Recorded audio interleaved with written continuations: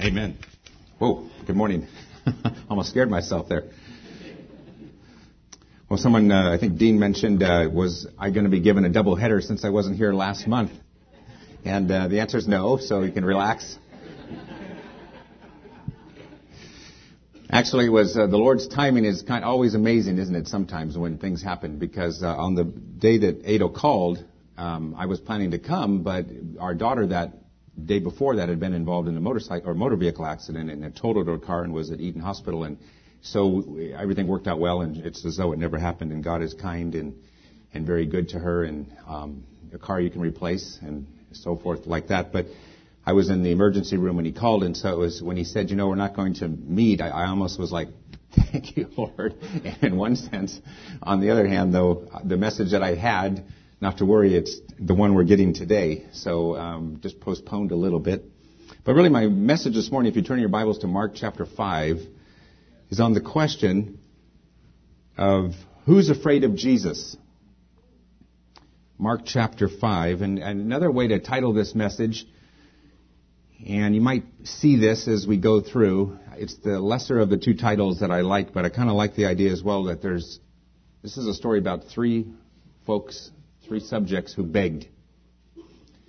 So he's saying this is a little bit of a mystery now. Who's afraid of Jesus? And then, if you like, a hint is there were also these people, these three subjects, they were beggars. Just before we read, though, as an intro, the Disney song asks the question, who's afraid of the big bad wolf?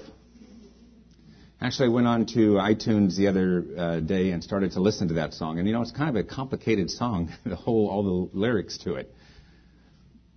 But, the chorus is, who's afraid of the big bad wolf, the big bad wolf, the big bad wolf? Who's afraid of the big bad wolf? And it says something kind of silly like tra-la-la-la-la or something like that. Maybe you'd say today, well, you're not afraid of the big bad wolf. Matter of fact, there's a German proverb that says, fear makes the wolf bigger than he is. But I will ask you this morning, what are you fearful of or what are you afraid of today? In other words, what is it that strikes fear into your heart this very day? Some of you may have the fear of, and I'm not going to pronounce some of these words correct, but I'm trying, homophobia, which is the fear of sermons. You may actually realize that you have that fear. Acrophobia, of course, is the fear of heights. Some of you probably would say, truth be told, I don't want to get above the second floor if I live in a 2-story house. I remember when I climbed Half Dome years ago, and I realized at that point when I'm on the cables, I don't know how many of you have been on Half Dome, but you realize at that point either you have it or you don't, and it's too late when you're up on those cables and you're up at this kind of an angle. And you just look to either side, and it's just mountain and it's blue sky, and you feel like this is about as close as it gets to death if it's going to happen. Of course, claustrophobia, fear of closed places. Arachnophobia, you probably know that one, the fear of spiders. I remember when Cindy and I were first married, I was reading in bed, and she was next to me sleeping, and all of a sudden she just bolted out of bed. But the weird thing about it was she just didn't kind of leisurely get out of bed. She just bolted out of bed and was just going like this, all the way out of the bedroom into the kitchen. And before I could even react and to say, what's wrong, she came back and she said, I dreamt that I was in a spider web. And it made sense because the day before we had seen Raiders of the Lost Ark, and that scene where those spiders are on Harrison Ford, if you remember that. And so she came back just half asleep, but it was that whole sense of being in the cobwebs of spiders. Just a couple more. Pathophobia, fear of diseases. And I think some of my family has this. Ergophobia, the fear of work. And then one I'm still trying to figure out how to pronounce, and I look it up in the dictionary to see it's a real phobia. But it's chatophobia, C-H-A-E-T-O. Chatiophobia, which is the fear of hairy people. So there's believe it or not, about 200 of these kind of phobias.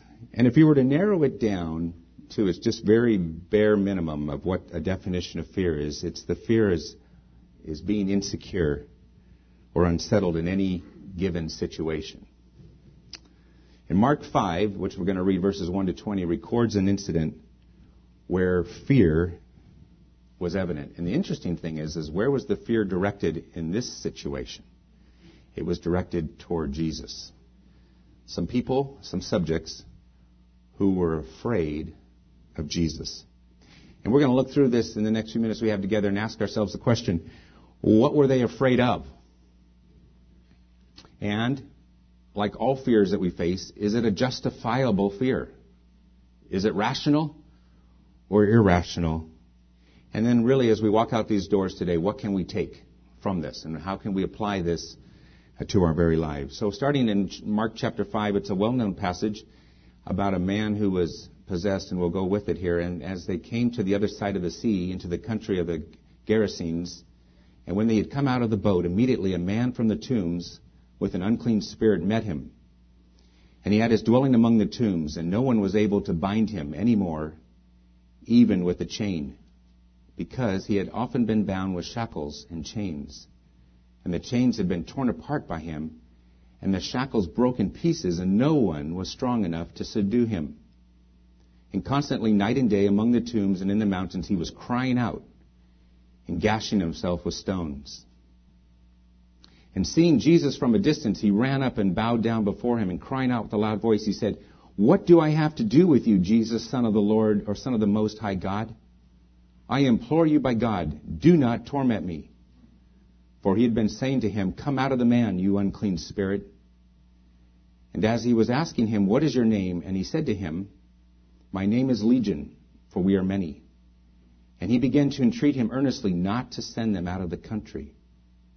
Now there was a big herd of swine feeding there on the mountainside, and they entreated him, saying, "Send us into the swine, so that we may enter them." And he gave them permission. And coming out, the unclean spirits entered the swine, and the herd rushed down the steep bank into the sea, about 2,000 of them, and they were drowned in the sea. And those who tended them ran away and reported it to the city and out in the country, and the people came to see what it is or what it was that had happened. And they came to Jesus and observed the man who had been demon-possessed, sitting down, clothed, and in his right mind. The very man who had gone, or the very man who had the legion, and they became frightened. And those who had seen it described to them how it had happened to the demon-possessed man and all about the swine. And they began to entreat him to depart from their region. And as he was getting into the boat, the man who had been demon-possessed was entreating him that he might accompany him.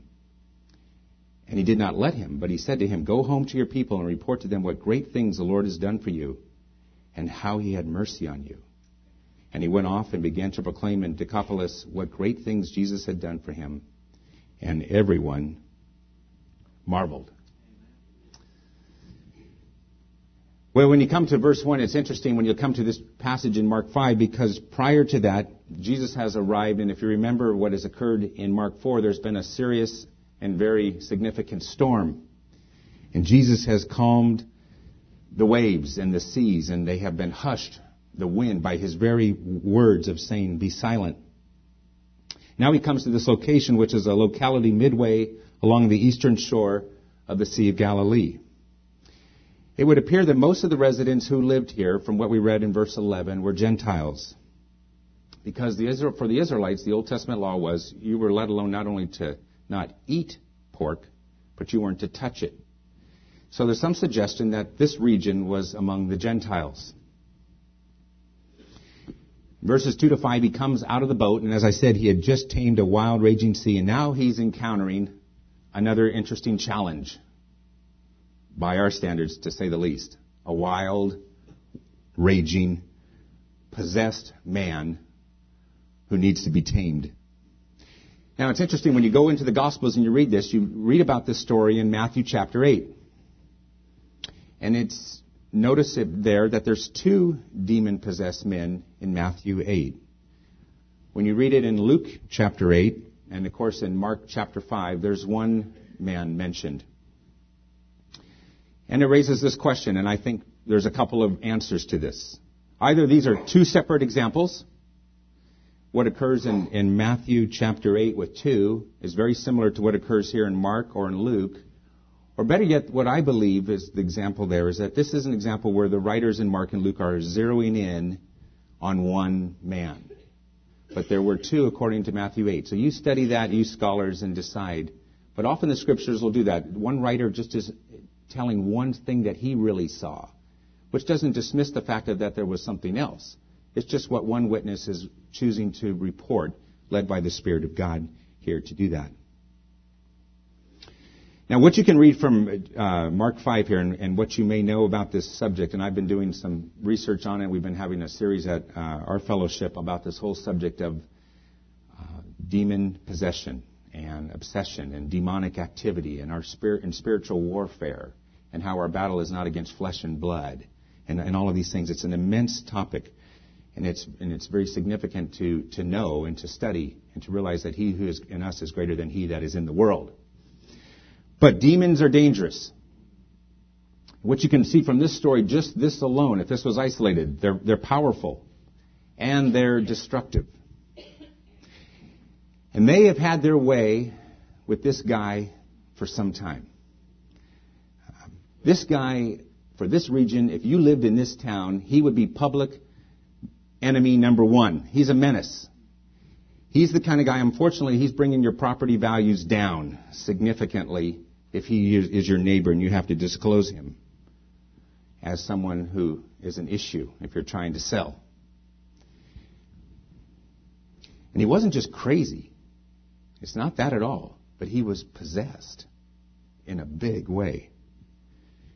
Matter of fact, in verse 9, if you read that, it says, "What is your name?" And the demon speaking through this man says, "Legion."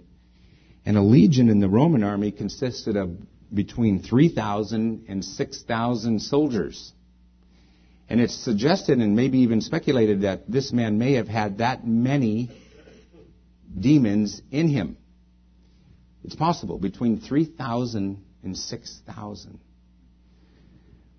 And he if you like, showed, or if you like, some of the symptoms of demon possession, and these are not always the way they are. I know very little on the subject. It's more of what I've read and studied. But he displayed some of the symptoms. And some of the 6 classic symptoms he displayed was he had a severe personality change. There was anti-social behavior, to say the least. He also had spiritual insight. Notice his theology is quite right in verse 7.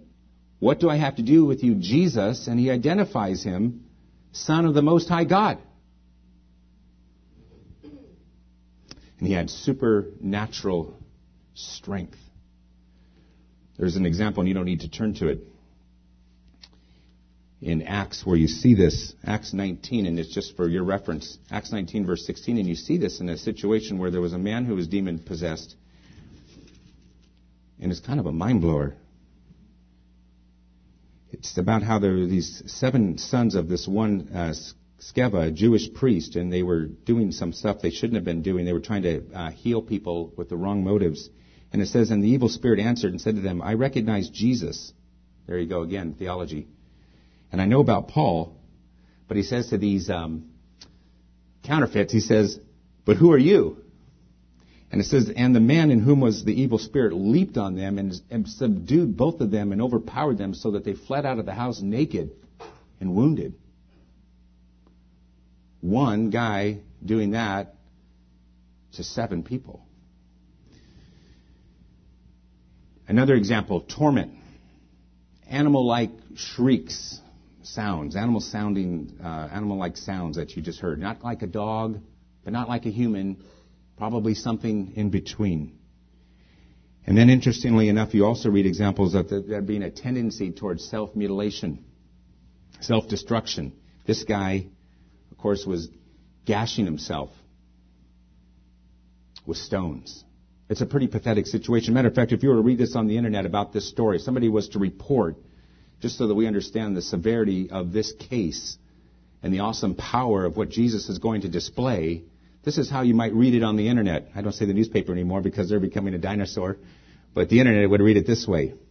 Over the years, the local sheriff had organized this or that posse now and again to snag the man. So they threw a net around him upside the head with a blunt instrument so as to finally chain him up for good. On more than one occasion, the local authorities had succeeded, too.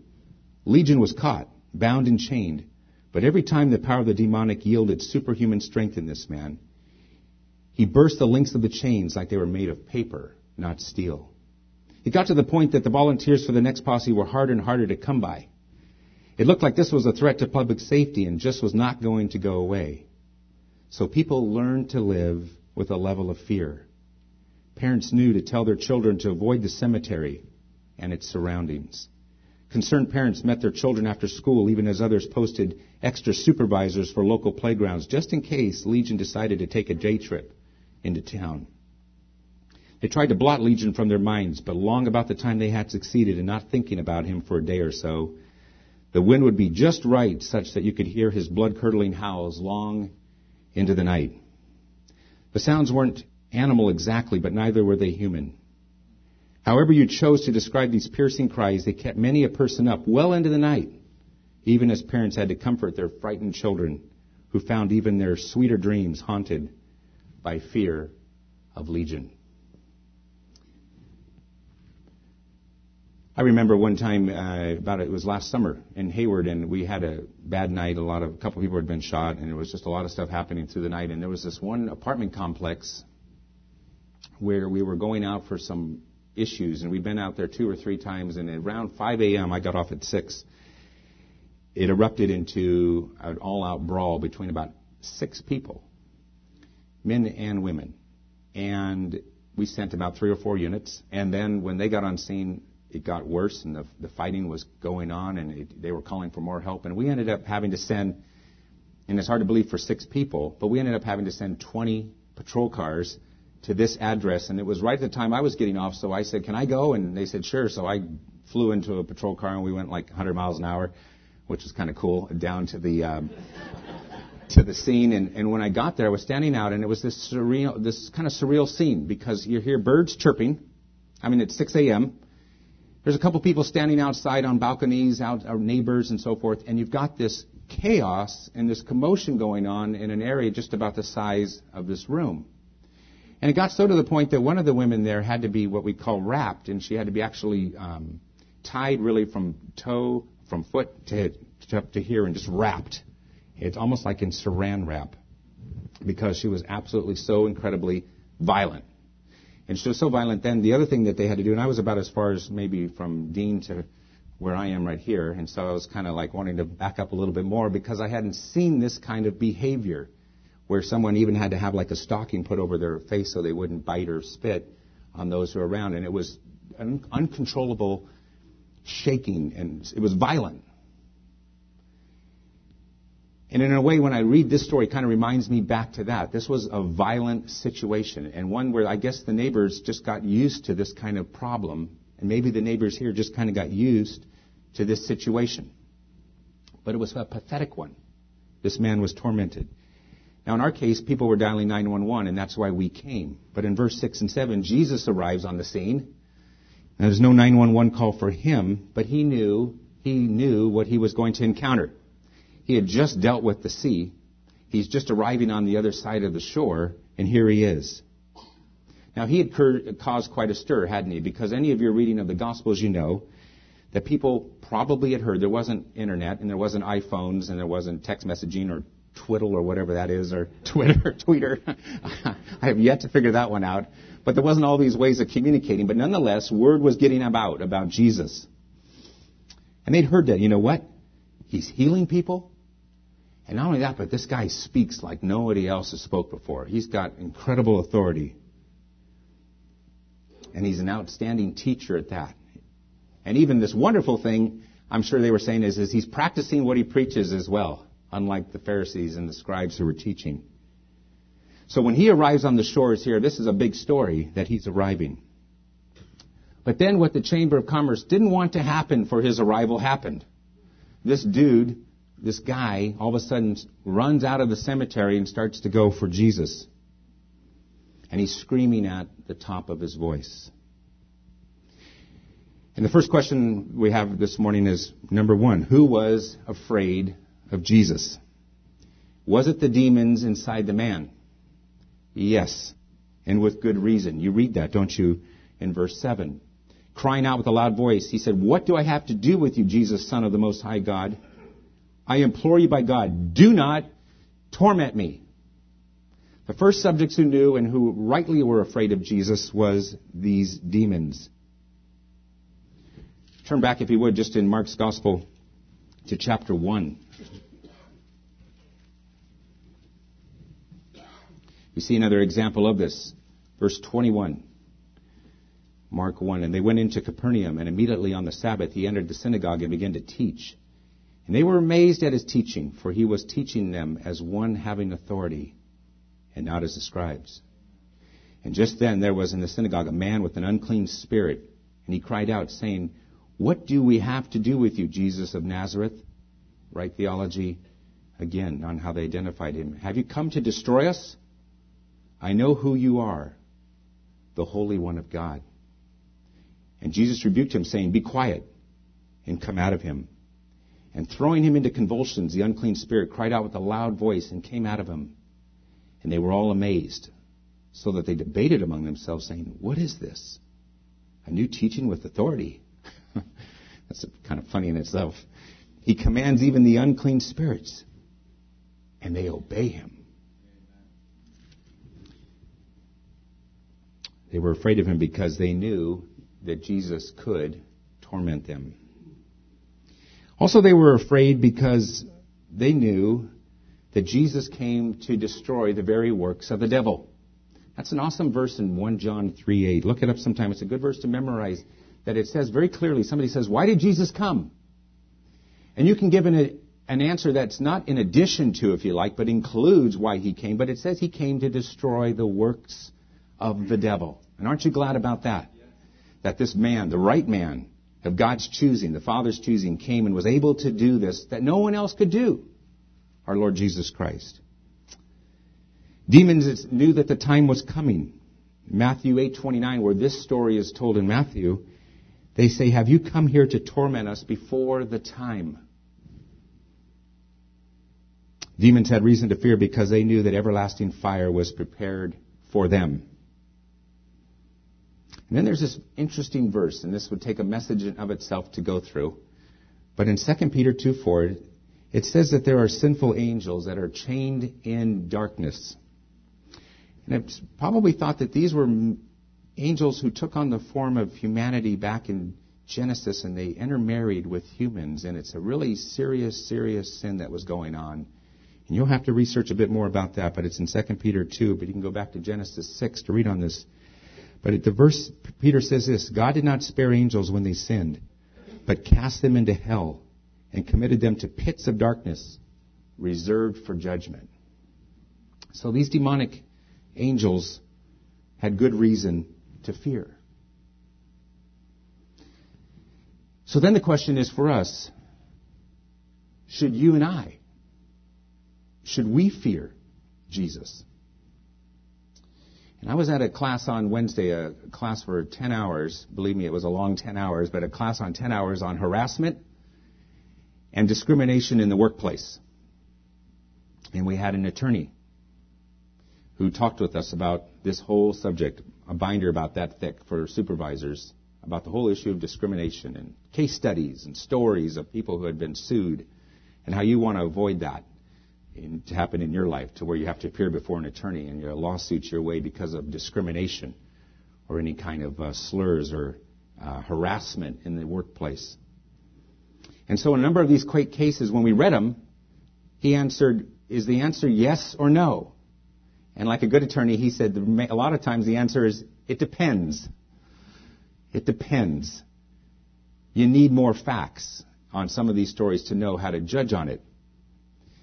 And when I ask you the question, should you fear Jesus today, it depends on whether you are here this morning and you know him as your Lord and Savior, and therefore the answer in the sense of fear, like in this context of it, the answer is no. But if you don't know him, if you're not sure of your relationship with him today, then I suggest the answer should be yes. 2 Thessalonians, which is a little book in the New Testament, says that we should fear Jesus if we're not ready for the coming of the Lord. There's this verse that says, dealing out retribution, punishment, to those who do not know God or do not obey the gospel of our Lord Jesus Christ.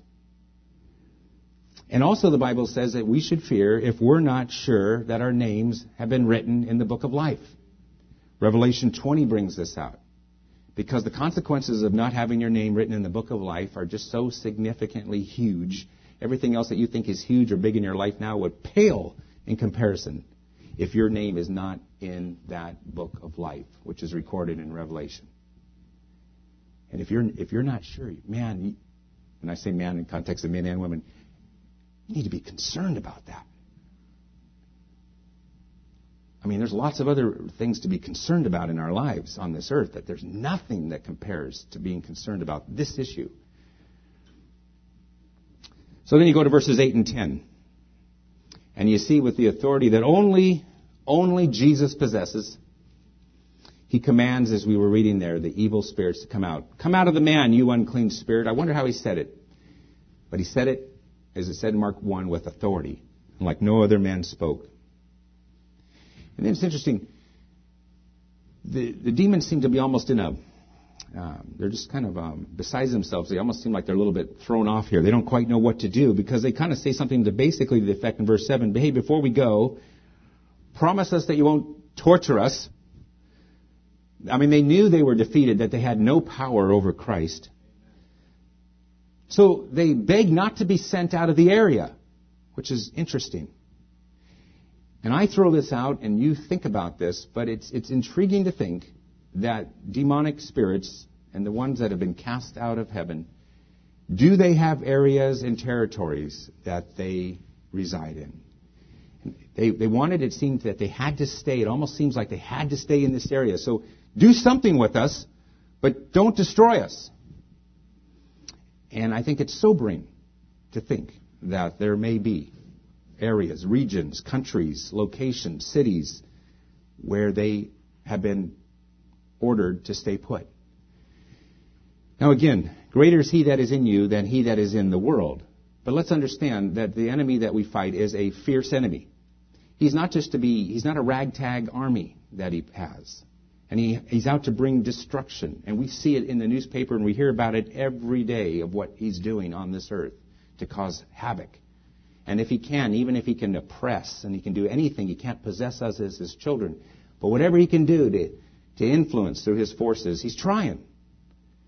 And he never quits. But when it comes to the battles with the devil, as the famous hymn says, our striving would be losing were not the right man on our side. And I'm so thankful today when I think about this passage and I read what happened to this man and I see all the examples of his power over leprosy, over sickness, over all the diseases that he cured, that we have the right man, God's man, who's here to deal in this passage with this guy and in our lives as well. Aren't you glad about that? Then verses 11 to 13, there's this story about this herd of swine, and I kind of thought that was funny that last month when I was going to be speaking, I was going to be talking about swine and pigs with the issue of the swine flu. And H1N1, I think, is what it's called, or something similar to that. But the demons start to babble on about a herd of pigs. And when you read this in Matthew 8 and Luke 9, I believe, and here in Mark 5, it seems that they feel like it would be better to live in pigs than to be completely and utterly destroyed. And that's where I suggest maybe they felt like if these pigs are in this region, it's better for us to stay in this region, even if we're in swine, than to be destroyed. And so Jesus, interestingly, there's a number of questions in this, and all of our answers don't get answered here on this side of heaven, but Jesus grants a request to enter the pigs. But as someone has said, but in doing so, he ended their destruction in humans. So they went into the pigs, and because of their destructive nature, we know, as we read in the story, what occurred. So then it raises another category. We saw who was afraid of Jesus, and rightly so, the demons. And now we come to this question, well, another group, another set. Matter of fact, when that word beg, they begged to not be destroyed. First beg. Then the second group you have, well, who else was afraid of Jesus? In verses 14 to 17, let's just back up. He gave them permission, and coming out in verse 13, the unclean spirits entered the swine, and the herd rushed down the steep bank into the sea. About 2,000 of them. And they were drowned. And verse 14, and those who tended them ran away and reported it to the city and out of the country. And out in the country, and the people came to see what it was that had happened. And they came to Jesus and observed the man who had been demon-possessed, sitting down, clothed and in his right man, and the very man who had the legion. And they became frightened. Frightened. Who was afraid of Jesus? The citizens of the region. Should they have been? No. Although I had an interesting conversation over at Togo's over an awesome Cobb salad a couple of days ago about this very passage. And he was emphatic that the answer was yes, they had every reason to be. And I understand where he was going with it in the sense that if you put yourself in the shoes of these people, all of a sudden this kind of dramatic thing happens, and humanly speaking, you might say, wow, this is kind of breaking up the routine of the day of what normally happens. And sometimes people are really afraid of that. But it was needless fear in the context that if they had heard what Jesus had been doing, it was only good. It was only good. I remember a friend of mine who became, matter of fact, this very man I was talking to on Thursday, became a Christian last May in 2008. And as people in the radio room were listening to his changed life story, there was one woman, and I was in the room at the time, said it to him, I liked the man you were before you became a Christian better. Because that was a man who was full of vile language and cynicism and gossip, and they were able to kind of have that kind of conversation in the room. And now he had changed. Jesus had changed him. And she said, I actually kind of prefer the old Phil better. And I think in this context, we think of why were they afraid? Some suggestions. They were afraid of his supernatural power. Another phobia, Zeus phobia, which is apparently one that's recorded. It's a fear of God. They had it. They were afraid of the unknown, afraid of change. And maybe some were afraid of the fact that, you know what, he's just allowed demons to go in these 2,000 pigs. Maybe there were more pigs around. And so is this going to happen to my herd? And you know what? That's my livelihood. That's my income. That's how I'm living. We're going to lose our income. We're going to lose our sense of our security if this Jesus stays on the scene. But fearful. You would think when you read this, wouldn't you? When you think of what they had encountered night after night after night with this guy, that they would be absolutely thrilled by the fact that this guy is clothed. He's no longer naked. He's in his right mind. And yet they wanted Jesus to go. They didn't want to know more. They didn't want to learn more about this Jesus, even understand. How did you do this? You know, how did that happen? How can you do that? What power do you have? Someone has said they carried more for their swine than the Savior. More for their sows than their souls. Really true, isn't it? Well, then you come to the last question of who else was afraid of Jesus? Was it the man who was healed? And the answer is absolutely not. No, he was not. Matter of fact, he's another beggar. You had the people begging Jesus, leave us. Leave us. You had the demons saying, begging them, don't torment us. And then in verse 18, you have this man who had been demon-possessed, was begging him, entreating him that he might accompany him. It's a good kind of begging, if there's a good kind of begging. Jesus had other ideas. And interestingly, and if you're like to read the Word and ask questions, which is a good thing, you might say, okay, wait a second, I'm a little confused. There's times when Jesus told people who he had healed, don't tell anybody. And in this situation, he said, go home to your people and report to them what great things the Lord has done for you. So it's a good question to ask. Why no sometimes? Why yes in this situation? Here's a couple suggestions. You eat the orange, spit out the seed, or come up with another one as well if you like. This demon-possessed man couldn't speak. It wasn't his voice that was coming out of all of that language. Now he can. And Jesus says, let people hear you, your speech coming out of your heart and soul, come out of your mouth. That's one reason maybe. But also, if he had been in a Gentile region here, and this was not a region that was where the Jews were occupied, he was extending his ministry to the Gentile region. They weren't going to have the large crowds, and the Pharisees and the scribes were out to harass and cause issues and problems by those he had healed. So it wasn't going to have the same drama effect of causing a stir. And Jesus didn't want that so often with the situations when he was in Israel. No, he wasn't afraid of Jesus, and here's the thing, he wasn't afraid to tell others about him. And I love this. In Luke's account of it, it says, and he departed, proclaiming throughout the whole city what great things Jesus had done for him. He obeyed him.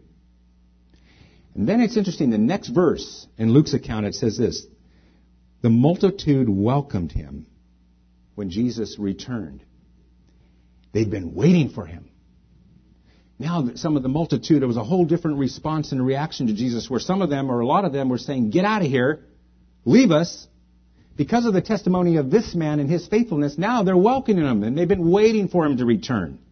A complete change with the crowd. 1 Peter 3:15 says, always be prepared to make a defense to anyone who asks you for a reason for the hope in you. Yet do it with gentleness and respect.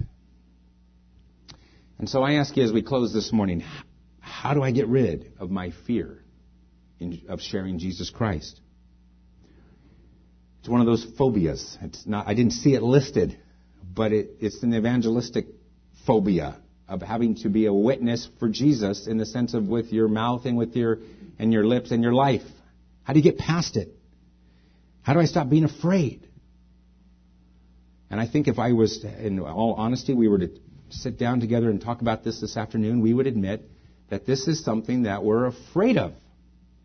We are sometimes very afraid to bring up his name in a right and respectful and gentle way. We can talk about this, we can talk about that, and as Toby Keith's song talks about, we can talk about all these things that people talk about. And yet when it comes to talking about Jesus, all of a sudden we're tongue-tied, and we don't quite know what to do. New Testament addresses this issue, and how it addresses the issue of fear is addressing the issue of boldness. Acts 4:13, when they saw the boldness of Peter and John and perceived that they were uneducated, common men, what does it say? They were astonished. And they recognized this awesome thing, that they had been with Jesus. Folks, if we're with Jesus, when you meet with Jesus, if you know him, people should see there's something different about how you are.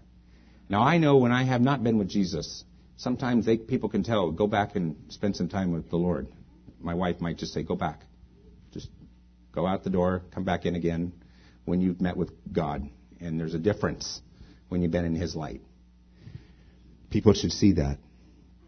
And if you were to define boldness in evangelism is the courage to speak with freedom, plainness, and confidence in the Lord. And I trust, brothers and sisters, as we just pray, as we trust God, that, and we remember this as we're asking him to help us in this area, that if we remember two things, we're on the right track. Remember number one, the truth of this message. Only Jesus could do this. The truth of the message that you have if you know him, coupled with a concern for those who don't know him. That's the potion. That's the antidote to this issue. Going to God with it. Situations in the past you'll find, guess what? Now all of a sudden you have courage and boldness where you didn't. I had the privilege of leading a young man to Christ. I just happened to be the one there for the picking last month. And you know, it's always a wonderful thing to be with a guy, ex-Marine, 25 years old, came to know Christ wonderfully in May, thought he had known him for a number of years, realized through a number of awesome frappuccinos and stuff at Starbucks that he didn't, trusted Christ. I was meeting with him at a branch here at the bank he works at in Danville, and we're doing our lesson, our follow-up lesson, in the break room. That's where he wanted to meet. We're doing our lesson, a couple people start to come in. It's lunchtime. And I thought, okay, well, that ends the study. He's probably not going to want to talk anymore. He's saying, no, let's continue. So he's answering the questions, talking out loud, and there's a couple people, and they come and sit next to us, and they're listening to us as we're doing our study on who Jesus is. And one even started to take part for the next half hour. Boldness. Boldness. I was thinking, well, let's just wrap this up and put my Bible away and kind of just walk out. And he said, continue. Started reading the Word. I thought, that's what it is, isn't it? And that young believer has it. And so should we. And so I ask you the question as I close. Taylor sang the song, and it really is fitting. Is Jesus the story of my life? The chorus was, the story of my life is you. This demon-possessed man who was healed, he was telling the story. And look at the consequences and the results. If you know Christ today, you've got a story. Are we afraid? Who are we more like in the story? The demons in the man? The citizens of the region? Or the man who was healed? Let's pray. Father, we thank you for the power of the Lord Jesus. We thank you that we have a God who we read about in the Gospels is just filled with power. Lord, you did things that no one else could do. And we thank you for even this man that we're going to meet in heaven, who experienced your touch and experienced your power in his life to be wonderfully rescued from the snare of these demons. Father, I pray today that you just give us a renewed love for you and a renewed zeal for the wonderful message we wonderfully by grace know and own and possess. And I pray, Father, that even this coming week, you'll give us opportunities to share, to tell the story with reverence, with respect and gentleness to whoever you bring in our path. I ask in Jesus' name. Amen.